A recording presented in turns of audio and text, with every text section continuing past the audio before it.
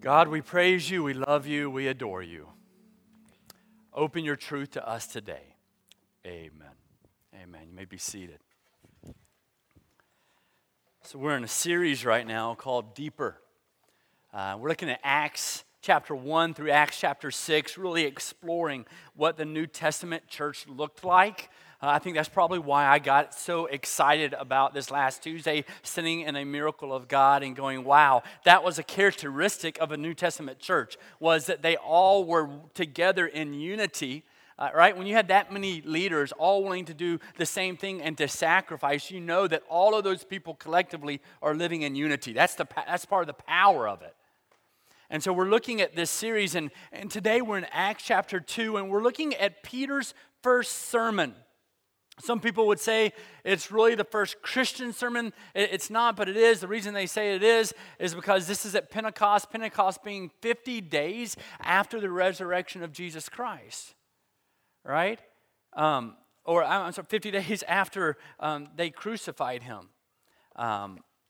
And so when you look at that, you go, okay, here is Peter, and he's standing up at Pentecost. That's why Pentecost, Penta 50. It's Pentecost because here, all these people, we know it's one of three festivals that the Jewish people are required to come back to Jerusalem for. And they're coming back to Jerusalem, and they're coming back to celebrate at a festival that's really built around the harvest and around the giving of the Torah. Those two different things.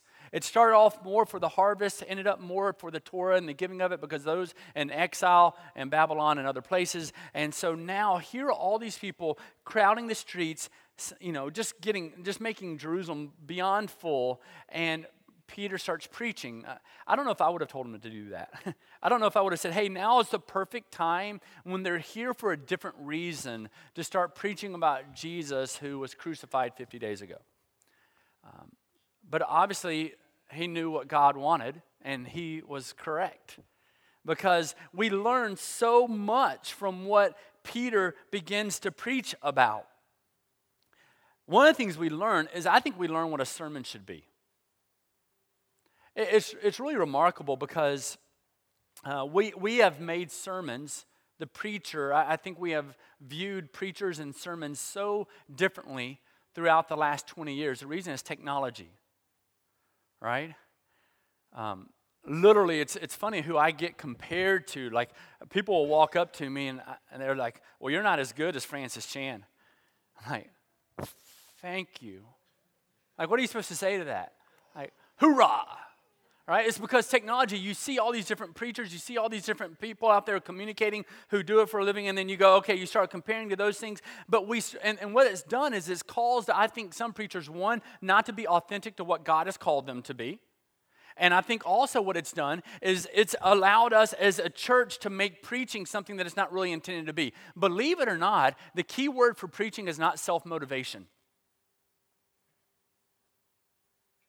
That's a tough one to find in Scripture. Meaning making you feel better about who you already are and then giving you 8 points or 7 points or 5 points if 7 is too many or 12 points if it's going to be an over an hour sermon. And then saying this is how you can better yourself if you do this. Now, if it's rooted in Scripture, that's okay. But you look at this passage in Peter's first sermon, and you learn a lot about what a sermon should be. One is this. I want to begin reading for you in verse 14, Acts 2, 14 and following. It's not on the screen, but just kind of go with it here because I'm going to go crazy, crazy fast. But Peter, standing with the 11, lifted up his voice and addressed them. Men of Judea, remember this is at Pentecost, he's speaking to all these individuals. Men of Judea and all who dwell in Jerusalem, let this be known to you and give ear to my words. Here's what he's just done. He stood up in the midst of this big festival and he says, hey guys, listen up and listen well. For these people are not drunk, as you suppose, since it is only the third hour of the day. Remember, they started speaking in all these different languages, and people, because they're there for the festival, coming in from everywhere, they're going, how is it that I hear my language? And it's because God worked in such a mighty way. And they're going, these guys must be drunk, but they weren't. He says, these people aren't drunk, as you suppose, since it's only the third hour of the day, but this is what was uttered through the prophet Joel. And he jumps into this. He calls on the words of Joel. One of the first things we recognize a sermon should be is spirit empowered.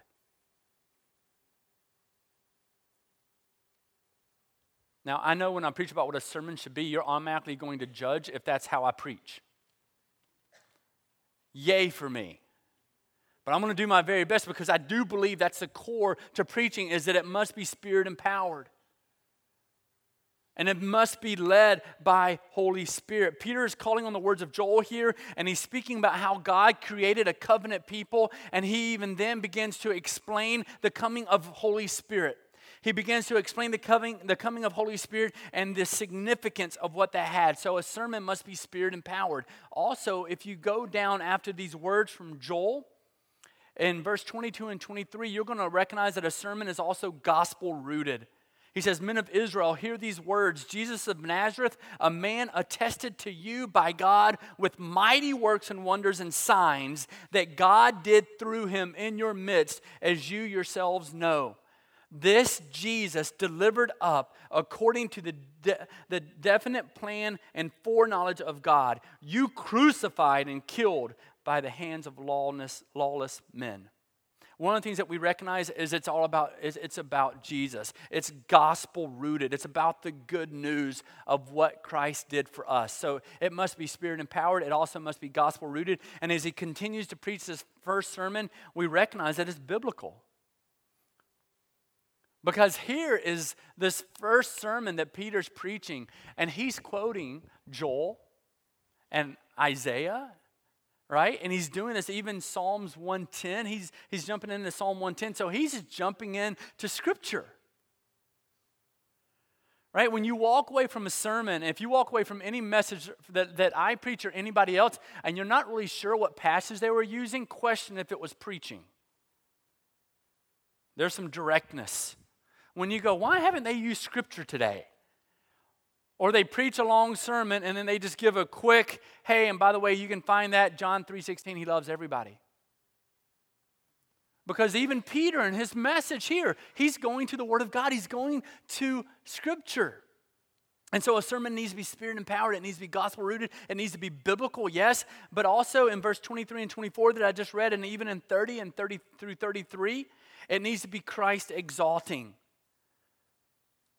Being therefore, this is verse 30 and following, being therefore a prophet, and knowing that God had sworn with an oath to him that he would set one of his descendants on his throne, he foresaw and spoke about the resurrection of the Christ, that he was not abandoned to Hades, nor did his flesh see corruption. This Jesus God raised up, and of that we are all witnesses. Being therefore exalted at the right hand of God, and having received from the Father the promise of the Holy Spirit, he has poured out this that you yourselves are seeing and hearing. So it's Christ exalting. So a sermon is to be Spirit empowered, gospel rooted, biblical, Christ exalting. And finally, one of the primary points here is to be transformational and convicting. That's where we start to really struggle. It's to be transformational and convicting. 36 and 37. He calls them out. Listen to these words. Peter's preaching this sermon. All these people are gathered for this festival, celebrating the first harvest and also for the giving of the Torah, first 5 books of the Bible, Pentateuch as well. And they're celebrating this, and he just stands up in the midst of them and begins preaching this powerful message. And he concludes with words like this. He says the following, because he's talking about David here, and this is with Psalms. And he says, "The Lord said to my Lord, sit at my right hand until I make your enemies your footstool." And in verse 36, "Let all the house of Israel therefore know for certain that God has made him both Lord and Christ.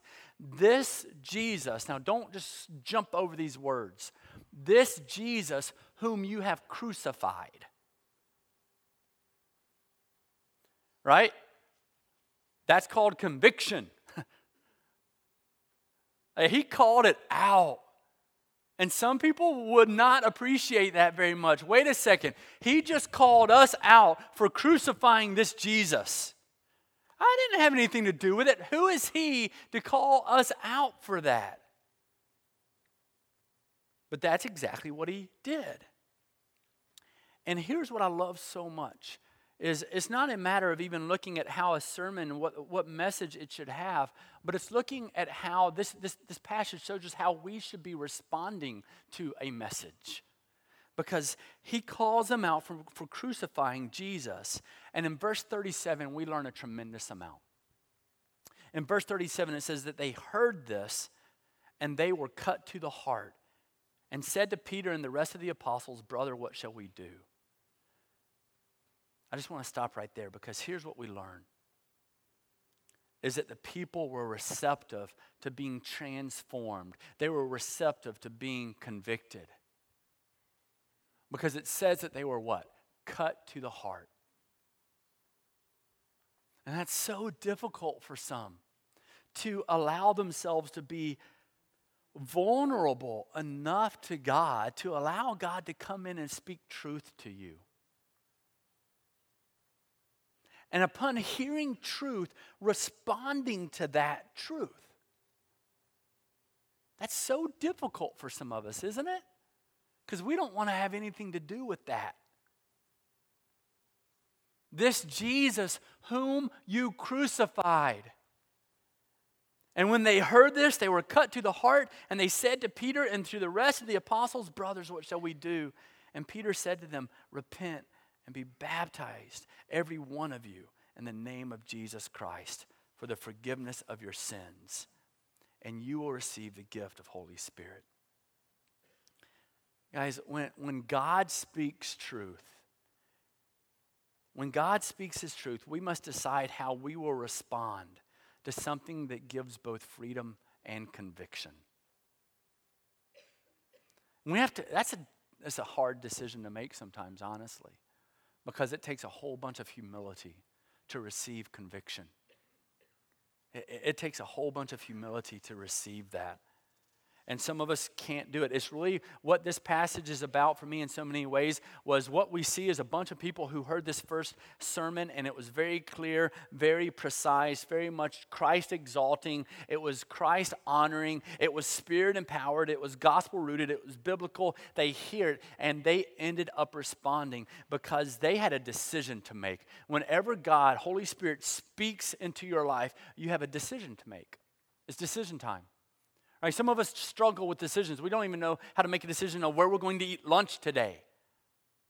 I don't know. I don't care. And then you pick, have you ever done that before? I don't know. I don't care. And you say that, and then your spouse says, "Well, how about this?" "Well, I don't want that." You just said you don't care. Anybody? Anybody? Anybody? Yeah. You know what I'm talking about. We sometimes struggle with decisions, and yet here is decision time because God is coming and speaking and doing something mighty. And it was decision time for these people. And I'm amazed at the choice they made because the decision that they were making wasn't in the midst of, "Hey, look at what everybody else is doing." We know the persecution that is about to flood the church. They were willing to respond to a conviction because they'd been transformed. Holy Spirit had come into their life. It was decision time for them. Conviction is a firm belief held out of being convinced of a truth or a preference. That's what conviction really is. I always say conviction is a blessing. And these individuals were convicted, and as a result of their conviction, they responded to it and they changed. They responded to it, and it is a blessing because it's God coming in and saying, "You know what? You don't have all the answers. You can't do it correctly all by yourself. Let me help you." And he comes in and he's directing us. He's being the good shepherd, and he's taking the stick and he's shepherding us, and he's moving us where he desires for us to be. Isn't that beautiful? And he does that through conviction. And these people were being convicted. It says that they were cut to the heart and they responded. And yet so many of us are making decisions based on preferences rather than convictions. Guys, we must understand Scripture and live accordingly. We must not allow our preferences to translate the Word of God. We must allow the Word of God to determine our preferences.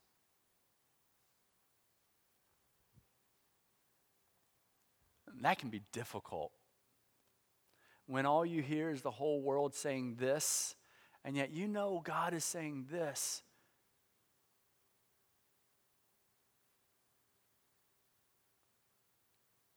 The world's telling you it's okay to hold a grudge.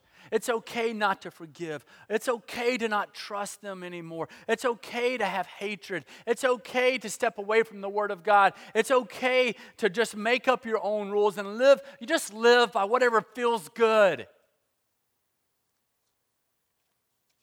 And yet we find these people making decisions not out of preference, but based out and on conviction. And that's something that is so important for us. And when you're convicted, what you strive to do is you ache to bring God into every part of your life. You ache to bring God into every part of your life.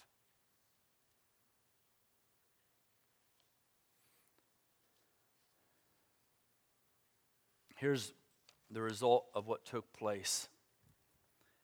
And I just want to conclude with this before we have an opportunity to call out to God once again.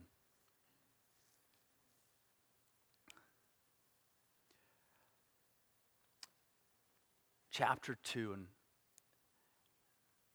it says the following. For the promise is for you and your children, for all who are far off, everyone whom the Lord our God calls to himself. And with many other words, this is verse 40 and following, with many other words he bore witness and continued to exhort them, saying, save yourselves from this crooked generation. And so those who received his word, now that's crucial. It doesn't say that those who heard it, like audibly.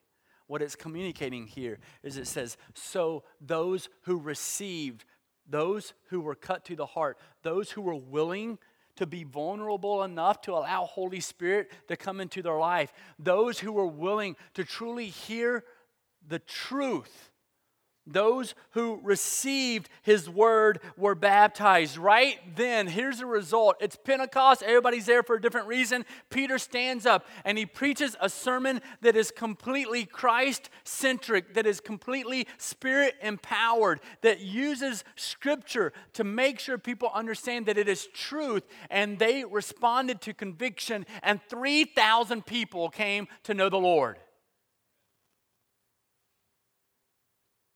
And I am a firm believer that God not only did those things 2,000 years ago, I am a firm believer that God still does those things today. It simply takes a group of people who allow themselves to be vulnerable enough to Holy Spirit. What is God convicting you of today? I mean, that's one of my dreams, is to pastor a church, you guys, and it's a church that is full of people who are willing to be convicted and to respond to that conviction. Because when that happens, get ready for a miracle of God. Get ready to see a movement of God, because those are people, you are people who are willing to allow God to take precedence, to allow conviction to take precedence over preference.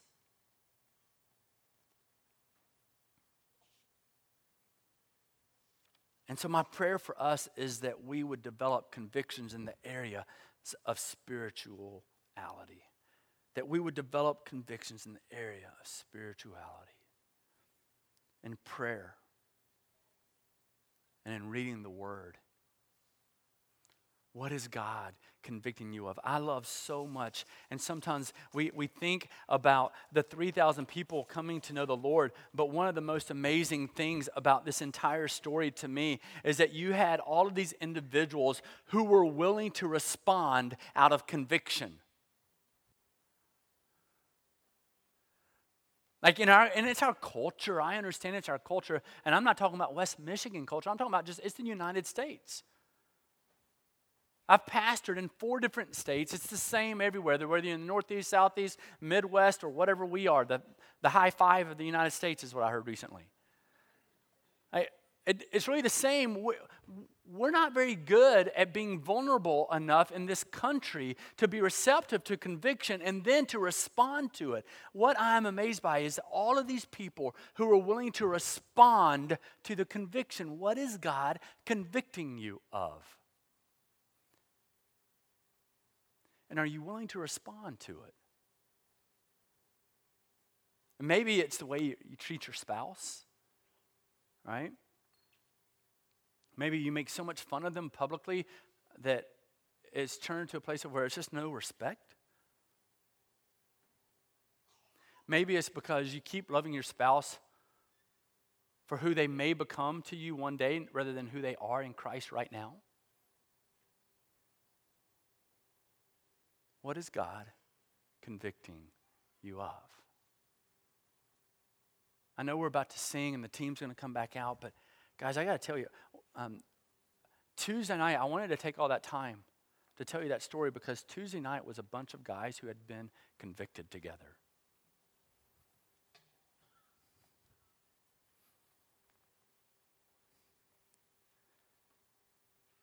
They heard the voice of God, and as a result, they were willing to respond to that conviction of sacrificing. And I didn't even really, I cared about the number. I didn't really care about that. What I cared about was I was so overwhelmed to be in a room. I just wanted to hug them all and kiss them on the cheek. And I did with someone. I was like, I love you. Because I was able to sit in a room with a bunch of people who were willing to be convicted and respond in the same way. That's what God intends the church to be. Isn't that it? You know how much power is in that?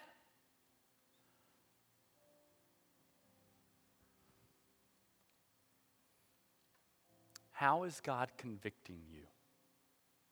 And are you willing to be one of those? Willing to stand up and say, I will respond. I'm going to respond. I'm going to set that example for my children and for my grandchildren. I'm going to respond to whatever God is prompting on my heart. Here's a prompting of Holy Spirit. God prompted their hearts. He cut them to the heart. And as a result, they responded. And if you just keep thinking about something over and over, that's probably Holy Spirit prompting you, by the way. You have to make a decision if you're willing to be obedient. Will you respond to his conviction?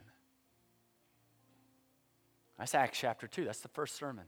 Holy Spirit coming, convicting people because it was Christ exalting, it was biblically based, it was God honoring. It wasn't about Peter, it was about the message. It was scriptural. They heard it.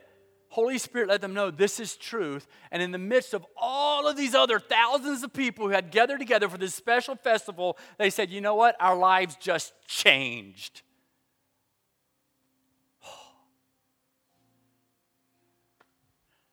God, I come before you, and I thank you for conviction and the beauty that it is. And Lord, I pray that you would allow us the opportunity, the joy of responding. Amen. Let's stand and sing together.